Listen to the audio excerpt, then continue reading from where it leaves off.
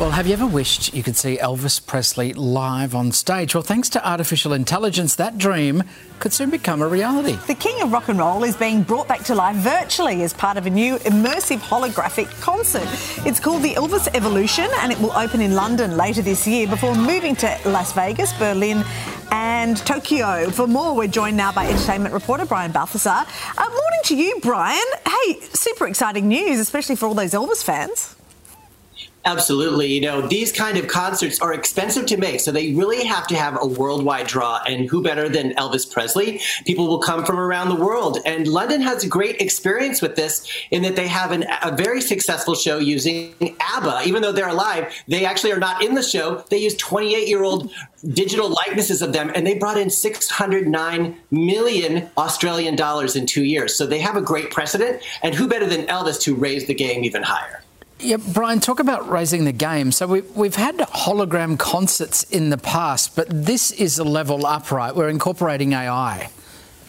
Well, AI, as you both know, has just exploded in the past year. And now, especially because there's so much content from Elvis to draw upon, they need that much footage and they need that kind of catalog for this to succeed.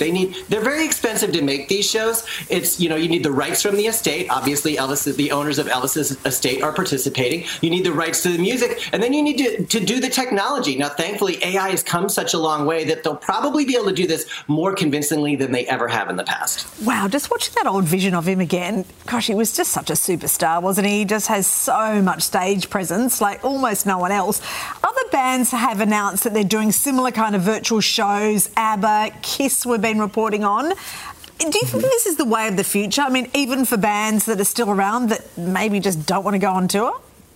Oh, absolutely. The fact that ABBA doesn't have to lift a finger and they're making millions every week, that show makes $2 million a week in London. So, yeah, I think you'll see the likes of Madonna, Beyonce someday, and someday they'll probably interact with their additional selves and perform and dance with their additional selves. The sky's really the limit here, and these big stars are going to tap into it. You just know they are, right? Thank you so much, Brian. You do an amazing Elvis impersonation. Want to show Brian? I absolutely do not, Brian. I promise you that. Sorry, Brian. She's not in the mood. It's worth a crack. Thank you.